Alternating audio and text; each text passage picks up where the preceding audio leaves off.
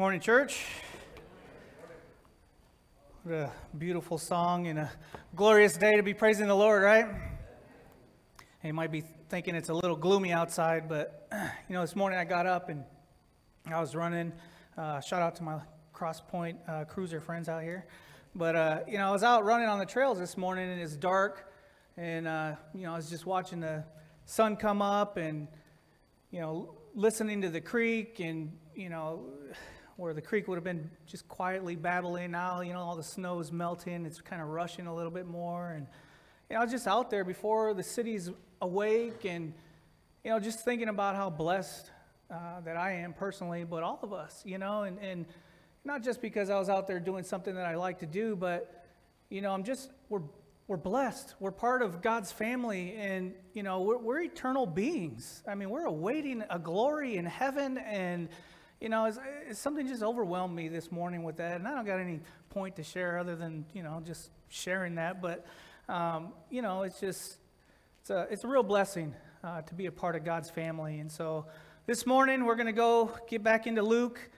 We've learned so far that Luke's kind of creating this accurate representation of Jesus for his gospel. We're told about, the anticipation of Jesus. We're given the miraculous story of his incarnation, his birth. We've read the accounts of witnesses like Elizabeth and Zacharias, Mary and Joseph, even the eyewitness testimony of the scholars who witnessed the adolescent Jesus, with his handling of the Word of God. In chapter 3, we've seen John the Baptist, who's the last testament of the old, or last prophet of the Old Testament, proclaiming to the people to prepare their hearts. And we got to see Jesus come down and be baptized by John. And here we hear from God as God proclaims from the heavens that, here's Jesus, his beloved Son, in whom he's well pleased. Following that, we're given Jesus' lineage, his ancestry. It's all validating his majestic bloodline, declaring that he's the rightful descendant to the throne of David. And now, the testimony of Luke kind of begs the question, if all these people, all these events testify that Jesus is the Christ, well, what does that mean? Like, what's Jesus going to do? What are the implications of him actually being the Son of God? And so here at the apex of John the Baptist's witness, in front of all of these multitudes, is where the Spirit of God descends on Jesus and then leads him into the wilderness. For 30 years, Jesus has experienced the human life. He's witnessed the suffering that sin has caused in this fallen world. He was a victim of Herod's evil, right? His parents had to escape. They had to protect Jesus by fleeing to Egypt. And he's experienced Israel without that glory of God in the temple. For hundreds of years, Israel abandoned God. God was no longer dwelling with the people in the temple. They had this mechanical form of religion. And although there was a small remnant of those that were waiting for the Messiah, most were looking forward to a time when Israel would once again return to that physical and military dominance that they once had. They weren't looking for an inward spiritual renewal. And so Jesus, he's witnessed after, several thousands of years since Adam and Eve and Abraham and Moses and the establishment of Israel, God's gospel still hasn't reached all the nations. Israel's failed as God's emissaries, as his ambassadors to the world. And now it's come time for Jesus to do what he was sent here to do. The witnesses testified. The Spirit is beginning to move Jesus with power. And Jesus was about to launch the most important work ever performed on earth by a man. His work's going to determine the fate of every single person in the world ever lived. And he's probably in the wilderness here to focus on God, on God's Spirit, on God's Word, on his mission that God had laid out for him. He's contemplating the devastating effects that sin is having on this world. Probably thinking like what it's going to take for him to reverse that curse, that penalty of death. He's not focused on the conveniences of the world in these 40 days here, but on God. And God is providing for Jesus the first test in his ministry, the first opportunity to demonstrate who he is, to validate who the scriptures say that Jesus is and that he would be. If Jesus is the Son of God, then, he's going to have to demonstrate power over evil. He's going to have to demonstrate power over Satan, over demons. And Satan's been waiting for this battle for a long time. He's been on the heels of Jesus since he broke the plains of heaven and he came down to this earth. And you might be thinking, because Jesus is voluntarily gave up some of those divine attributes of his set aside for a time, that Jesus is vulnerable, that he's weak. Satan sees an opportunity here to derail the plan of God in history. Satan never attacked Jesus in heaven. He waited for him to be manifested in humanity. Probably thinking that he was successful in infiltrating every single human being up until this point, that he can do the same thing with Jesus. Satan also knows that if Jesus goes to the cross, then he's defeated. His days are numbered. And so Satan, he's been itching at this opportune time to destroy this second Adam. And if Jesus is to fail here, how could he redeem the souls of earth? How could he claim to be God's son? How could God the Father be considered trustworthy? Jesus' temptation and battle with Satan, they're significant for us as a people of God, because it proves to us that, and the world, that Jesus deserved God the Father's approval. That he is indeed the Son of God, and that what he says should be listened to, that it's true, that it has merit. His temptation, exposes the attacks of the enemy, reveals to us how we're to overcome temptation, but we also see how this temptation prepared Jesus for his ministry. And it qualifies him to be our high priest, the one who's worthy of being our intercessor between man and God. Proves to us his humanity. If he's successful in fending off Satan and declaring victory, it foreshadows his power to reverse the curse of Adam and give new life. Jesus' commitment to God, his faithfulness, his dependence, his trust on God's word, they're an example for all of his disciples throughout time. But more importantly, they solidify his position as the almighty, all-powerful, sovereign Messiah, Christ, Son of God. And so with that introduction, that presupposition, I want you to open up your Bibles to Luke 4, and we're going to let the Lord teach us here this morning. Luke 4:1, it says, "Then Jesus, being filled with the Holy Spirit, returned from the Jordan and was led by the Spirit into the wilderness." 2 times the Spirit of God is mentioned here. First, we see Jesus was filled with the Holy Spirit. He just had this dramatic experience with the Spirit, right? At his baptism, he came to the Jordan River. Last week Pastor Joel was telling us how he came to fulfill all righteousness, right? To confirm his allegiance to God, to confirm the preaching of John the Baptist. And even John the Baptist, and we know from John 1:29, claimed, "Behold, the Lamb of God who takes away the sin of the world." And we see Luke in the previous chapter describe the Holy Spirit descending in bodily form on Jesus like a dove. And Jesus was not just filled with the Spirit either. The text here says that he was led by the Spirit. In the Greek, in the original language, this phrase is ageto en toi pneumatai, but that word "en" in that phrase, it means in. Okay, which means that Jesus wasn't just filled, he wasn't merely led, he was in the Spirit. And the Holy Spirit and him were one, walking step by step. They were in tune, they were in unison. And if you've ever asked yourself the question, how do I live a Spirit-filled life? Then first you got to ask yourself, are you in the Spirit? Right? Ask yourself, is my life entirely controlled by the Holy Spirit? Jesus' life was. Jesus' life was in total submission to the Father in heaven. And in order for Jesus or anybody else to do the will of God, in this earth, it's necessary for you to be in the Spirit. And it should be a believer's lifelong goal, a lifelong pursuit to be in the middle of God's will by abiding in His Spirit. And that doesn't mean that the Holy Spirit is just going to make our life a bed of roses, right? I mean, we know better than that. It's not going to make our life easy and free from trouble. The text says here that He was led by the Spirit into the wilderness.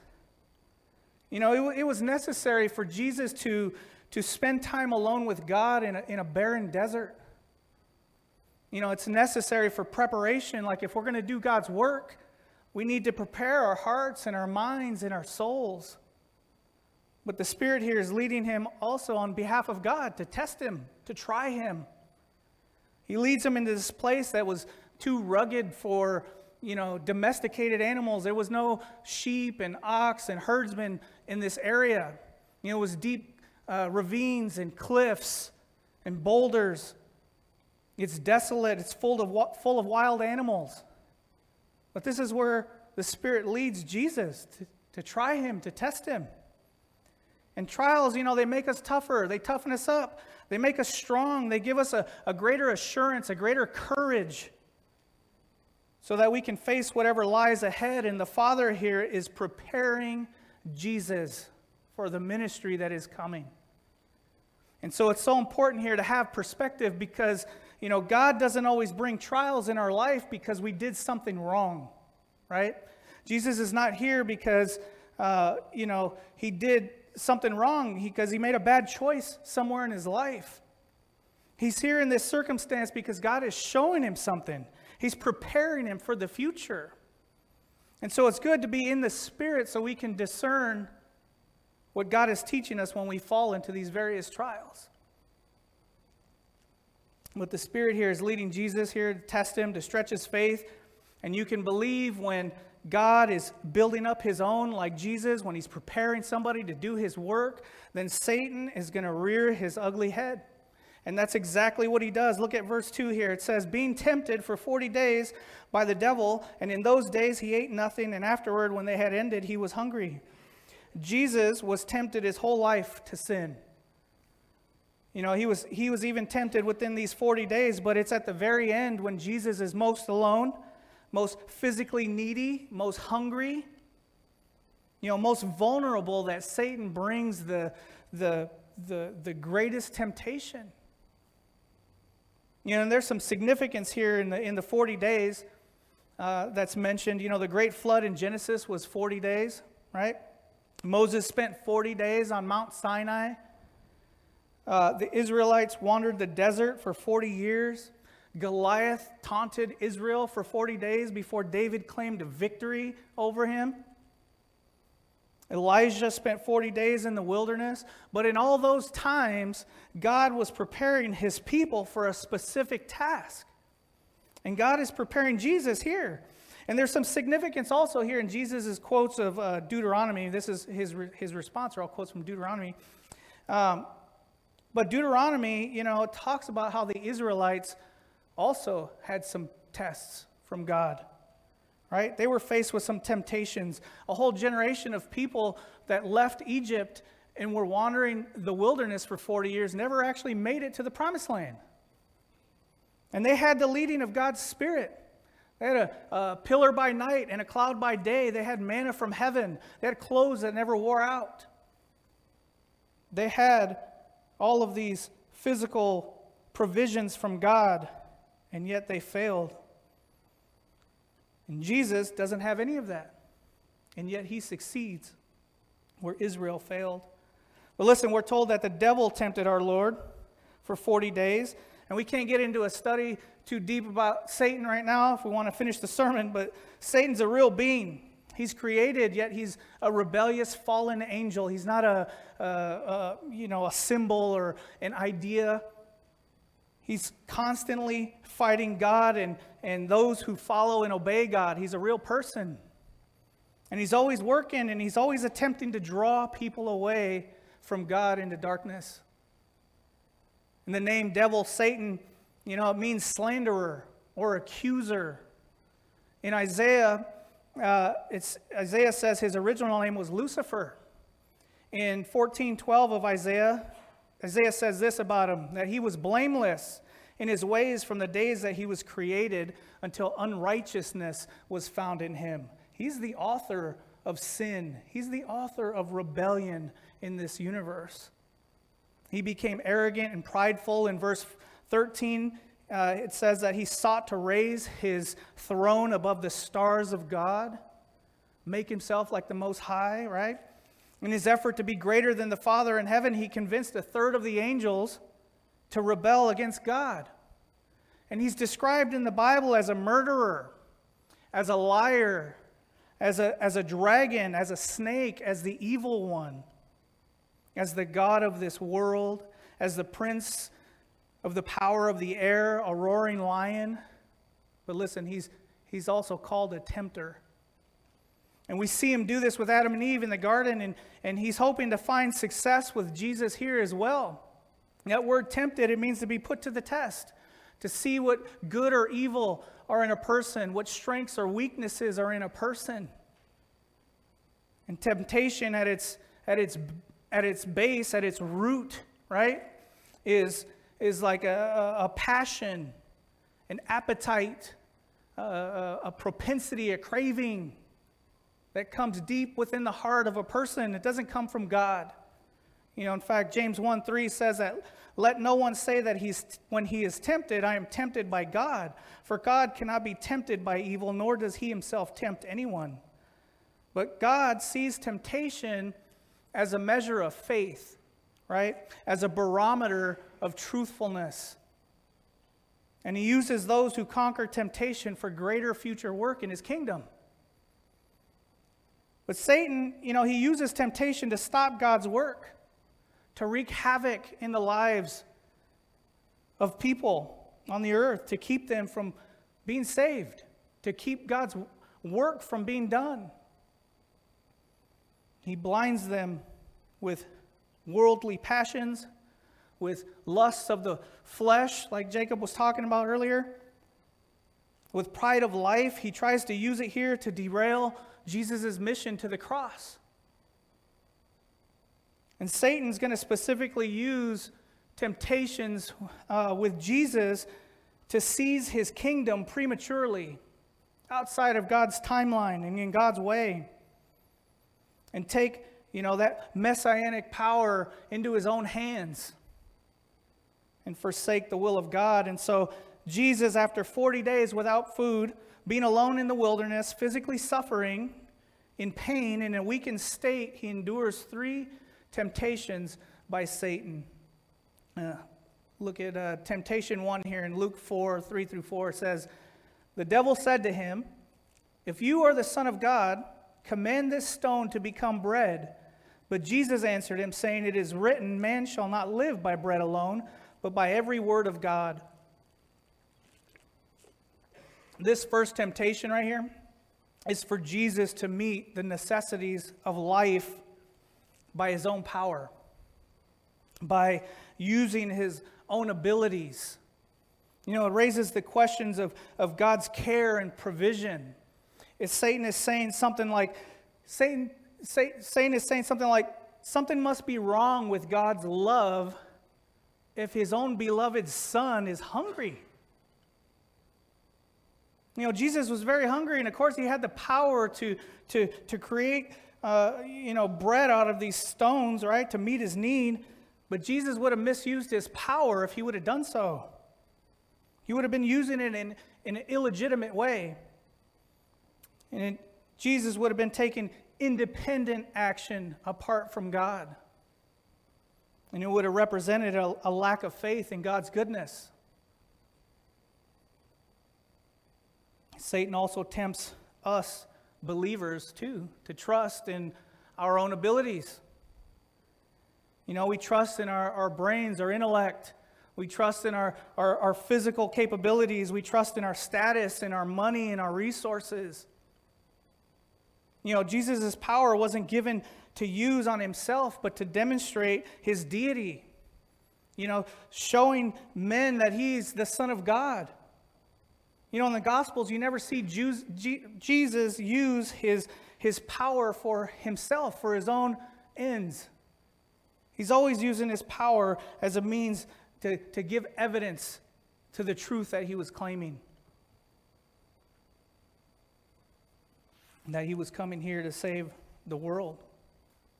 You know, Satan phrases this temptation in an interesting way. He says, if you are the Son of God. And that word if there, it doesn't imply doubt. Both Satan and Jesus knew the truth. They knew who each other was. Satan here is tempting Jesus with his own power, and he knows Jesus has the power to create this bread. He knows he has the might to satisfy his appetite. But what he's really saying here is that God's Son shouldn't be hungry. Jesus, you're the Son of God. You don't deserve this. And the devil is trying to get Jesus to take a shortcut, to solve his immediate problem by relying on himself and not the Father. And if Jesus would have used his power for himself, he would have been trusting in himself. He would have been trusting himself, not the Father in heaven, and he'd be acting independently. And by extension, he'd also be saying that men could use their own abilities to center on themselves instead of helping a world in need. He'd be setting an example for men to use their own abilities to build themselves up. Pride. Instead of honoring God. And so Jesus' response here is from Deuteronomy 8:3. He says, it's written, man shall not live by bread alone, but by every word of God. And Jesus' answer to Satan is that something more than physical food is needed for sustenance in life. Man needs to be fed spiritually. He needs his spiritual needs met. And as necessary as food is, it's not as important as being sustained by the Word of God. Satan often works by persuading people to take action, even right action, for the wrong reasons or at the wrong time. Many people fall into sin by attempting to fulfill legitimate desires outside of God's will or ahead of his times table. You ever try to rush God? You ever try to, make things happen on your own schedule? We know how that turns out.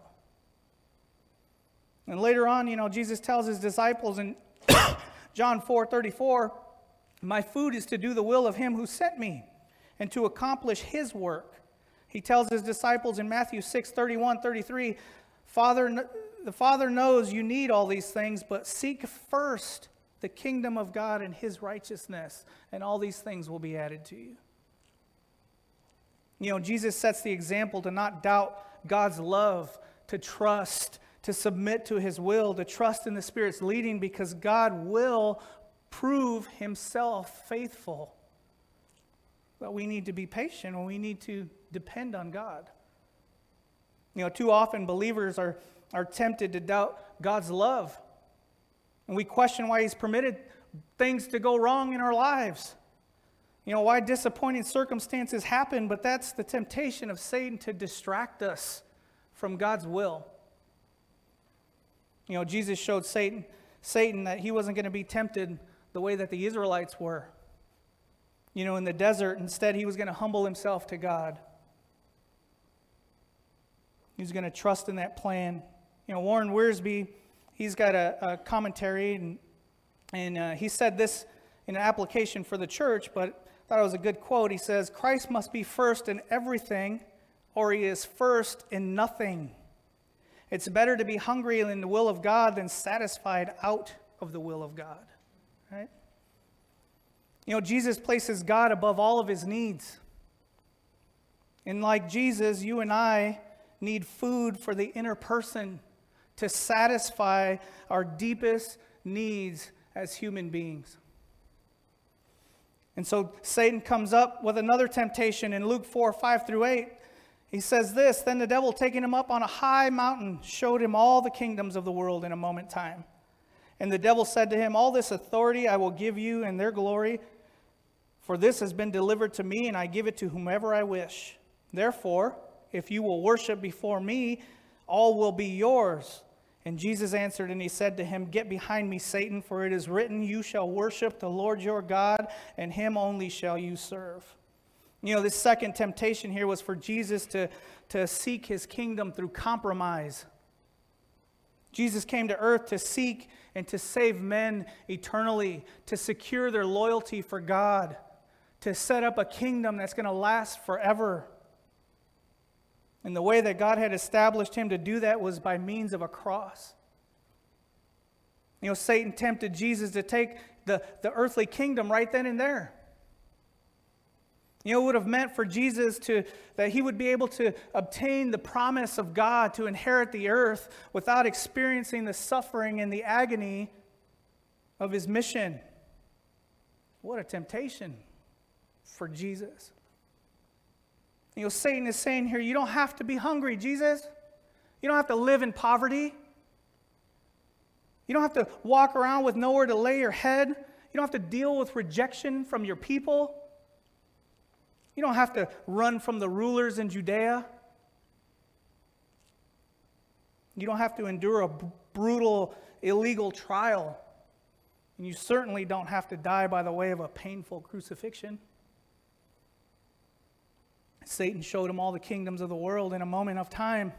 He flashes across Jesus' mind all the kingdoms in all their glory. And he basically tells Jesus he can have all of this without even going to the cross. All he's got to do is pledge allegiance to the devil.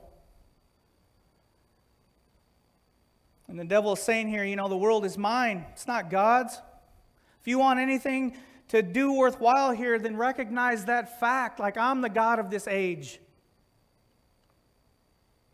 And of course, Satan claims to have control, to possess all the glory of the world. And for a time, that's true. He's got some influence over the rule and over this earth, over the systems of this world. He uses those things to bring people away from God. Ephesians 2:2 calls him the prince of the power of the air. 2 Corinthians 4:4 calls him the god of this world. And although he has some temporary sway for a time, he offers Jesus all the possessions of it. And Satan's a liar, pretending to offer what was not even his to give. His offer is based on nothing but evil pride, and he's enticing Jesus with everything that God promises, but at the compromise of his standards, at the compromise of his loyalty, of his faithfulness to God, and at the compromise of his ministry and mission. And he's hoping to distort Jesus' perspective by making him focus on worldly power instead of God's mission. Listen, Satan knows that one day Jesus is going to rule over the earth. Philippians 2:9-11 tells us, therefore God has highly exalted him and given him the name which is above every name, that at the name of Jesus every knee should bow, of those in heaven and those of earth and those under the earth, and that every tongue should confess that Jesus Christ is the Lord, to the glory of God the Father. The offer from Satan was a way of getting Jesus to change God's timing, to go against God's will and way. And he's basically saying, why wait? I can give this to you now. All you got to do is bow down to me. This would have been the devil's ultimate coup, right? His ultimate rebellion to get the Son of God to swear allegiance to him. It's evil. And Jesus' answer is swift here. He quotes Deuteronomy 6:13. He says, you shall worship the Lord your God, and him only shall you serve. It's only God whom Jesus is going to worship. Nothing in this world, not the standards of this world, not false gods. And Jesus knew there was a wrong way and a right way to achieve his ends, and being the Son of God, he chooses the right way. And Satan never mentions anything about service to Jesus, but Jesus knew whatever we worship, we serve. Service to the Lord is true freedom, while service to Satan is bondage. Isn't it amazing that God's pattern starts in suffering but ends in glory, while Satan's pattern starts in glory and ends in suffering? Some of my most favorite people, my favorite Christians, are those who have had rough childhoods or rough lives, have dealt with, really traumatic circumstances, because to see them faithful on the other side of those things, glorifying God and having a true joy and contentment in their heart is just, it's amazing. And it's such an encouragement and testimony to the power of God. From a mission standpoint, don't you want those types of people standing beside you? I jokingly tell my kids, my sons, not to surround themselves, their true friends, those that are going to be doing battle with in the world. Don't ever surround yourself with somebody that's never been punched in the face. It sounds funny, but it's when you're thinking about a brother or sister in the Lord, like who's been knocked down, who's taken some lumps for Christ, who's endured pain but still gets back up and presses forward. Satan wants us to sacrifice eternal things for temporary, easy way out. Jesus didn't argue with Satan about who owned the world. He didn't substantiate the devil's claim by worshiping him. Deuteronomy 6:13, what Jesus just quoted to him, is followed by a passage in Scripture that every Jew would have recited daily. It's called the Shema. And you might know it as the greatest commandment, but in Deuteronomy 6:4-9, it says, "Hear, O Israel, the Lord our God, the Lord is one. You shall love the Lord your God with all your heart, with all your soul, with all your might. And these words that I command you today shall be on your heart, and you shall teach them diligently to your children, and you shall talk of them when you sit in your house, and when you walk by the way, and when you lie down, and when you rise. And you shall bind them as a sign on your hand, and they shall be as frontlets to your eyes, and you shall write them on the doorposts of your house and on your gates." Too often Christians are enticed and then they're derailed from God's mission in life because they take the easy way out. They rely on the strong faith of somebody else. They let their affections wander. They rely on some confession that they made years back in their life. Sometimes, unfortunately, they equate success in a secular sense with success in the spiritual sense. Jesus is trusting in God's promises. Jesus knew that there was no shortcuts to glory. Only by abiding in the Father's will would he see glory. There's no shortcuts for us either in the Christian life to spiritual victory, to spiritual maturity, to bringing about our eternal glory. And if God's own perfect Son has to hang on a tree before he can sit on a throne, then what makes us think that our lives are going to be any easier?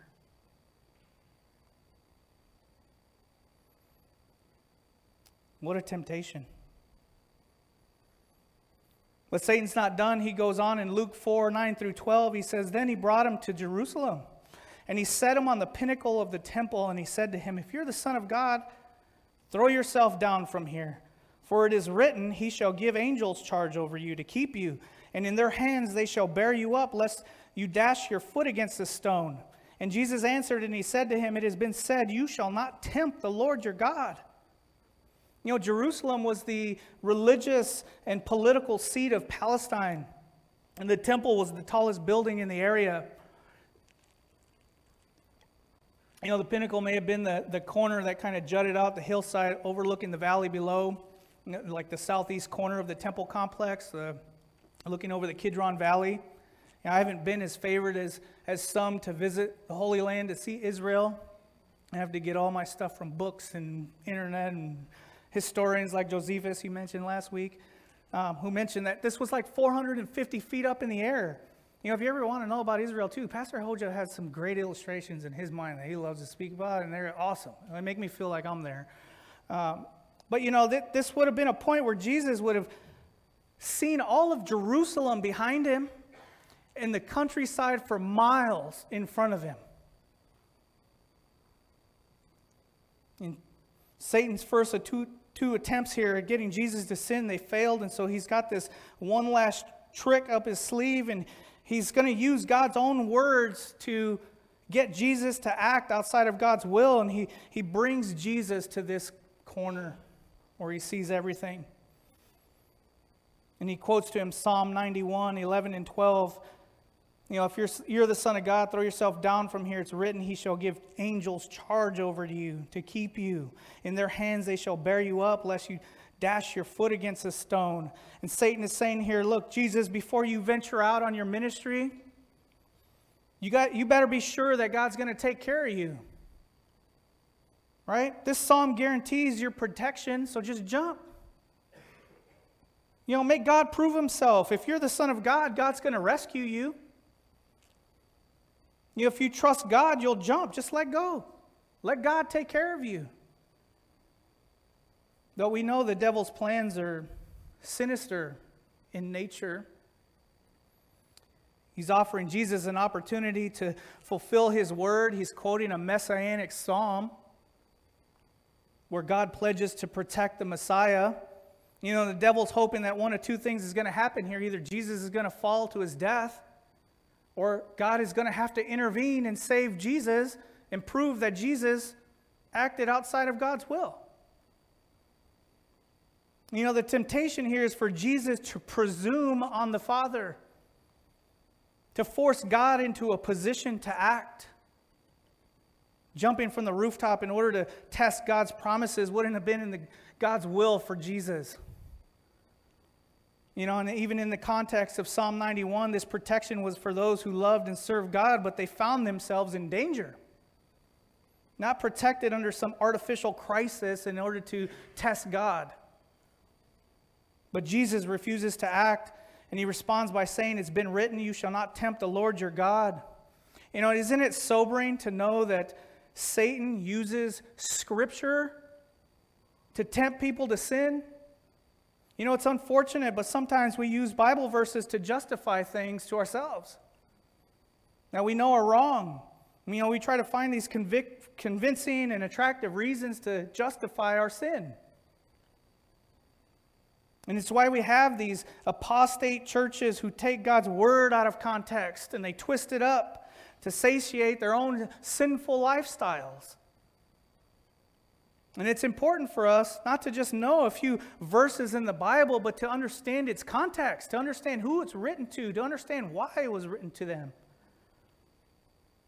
That way we have a fuller understanding of God's will, His expectation in our lives. I'm so thankful that we have pastors who invest themselves in the truth, in the study of God's Word, teaching verse by verse, chapter by chapter, book by book. Not skipping over anything. We're not preaching topical preaching. We're not preaching, for sound bites. But Jesus' response here was Deuteronomy 6:16. Don't tempt the Lord your God. And the rest of 6:16 says, as you tempted him in Massah. In this passage, Moses was referring to an incident that happened in the Israelites' wilderness wanderings. It's recorded in Exodus 17, 1 through 7. But this is where the people were hungry and they were thirsty and they were threatening to go back to bondage in Egypt unless God supplied them food and water. And God ended up supplying the water and the food, but only after the people quarreled and they tested the Lord. In Exodus 17:7 it says, so he called the name of that place Massah, meaning temptations and trials, and Meribah, which means strife or contention, because of the contention of the children of Israel and because they tempted the Lord, saying, is the Lord among us or not? That's bold. You wonder why they didn't make it into the promised land. If Jesus were to jump from the temple, it would have been this ridiculous test of God's power, out of God's will. And it's not for each one of us to question or tempt God either with questions why. Like, who are we to question God why? Or better yet, who are we that God should supply us with every answer that our heart desires? It's arrogant, it's prideful, and it's reminiscent of Satan with his sense of entitlement. It's one thing for a believer in the will of God to claim that protection, that care, that provision from God, but it's another thing to willfully place yourself in harm's way, and expect God to rescue you. That's tempting God. You know, how many of us ask God to deliver us from sin only to keep going back to it? Proverbs 26:11 says, as a dog returns to his vomit, so a fool repeats his folly. It's a dangerous thing to try God's patience, even though he's long-suffering and gracious. You know, the devil's temptation is so especially dangerous because it encourages people to exercise faith in God and at the same time brazenly demand things of him. You know, God's not a genie. And Jesus' example, on the other hand, was submissive to God's will. Regardless of where that took him, he followed the Spirit's leading. He trusted God. He trusted God's timing. And after these 3 vicious attacks on the character of Christ in his most vulnerable earthly state, besides the cross, the devil retreats to plan his next attack on Christ. And in Luke 4:13 it says, now when the devil had ended every temptation, he departed from him until an opportune time. You know, the devil's relentless and he never stops. His aim is to wreak havoc on the earth and in the lives of God's people.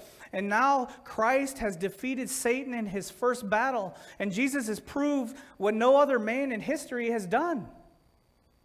He's claimed victory over Satan, and he's demonstrated a power that's unmatched in any human before him up until this point. He's assured of God's faithfulness. He's in tune with the will and the Spirit of God, and he's now prepared to do the Lord's work, to begin his ministry that's going to save the world. Satan brought death, but Christ is going to prove that he has the power to give life. You know, so I just want to conclude by saying, you know, if Jesus were to fail, you know, he wouldn't have been God's son. The Father would have been a liar. He would have been imperfect. Jesus would have been unable to redeem sinners. The whole gospel, all of Scripture would be a fairy tale. But Jesus came through. Jesus showed us he has the power to defeat evil. He has the power to make things right with sinners.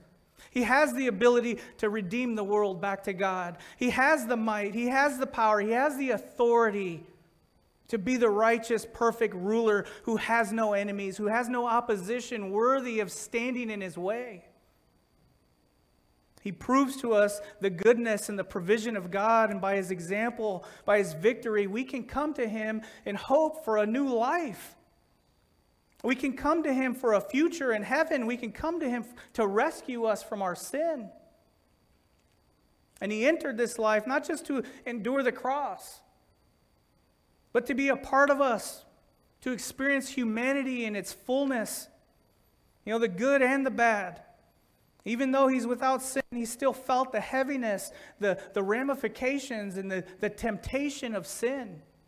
Hebrews 4:15 says, we don't have a high priest who cannot sympathize with our weaknesses, but was in all points tempted as we are, yet without sin. And he lived in this world among us, having a family, having a job, having social issues in his community. He was here to identify as one of us. He knows us. He knows our circumstances, and he desires to know us personally. And he endured these temptations for each one of us. And so if you found yourself on the wrong side of heaven this morning, battling with God, realize there's no hope in this life apart from the righteousness of Christ. You know, and the fact that you're here hearing this and you have breath in your lungs to proclaim his name, it's an opportunity for you to be right with God this morning. And so I pray that you would commit yourself to him this morning. Church, we got a God that is beyond description, right? There's no words that can rightly convey his majesty or his glory. Amen? All right, let's pray.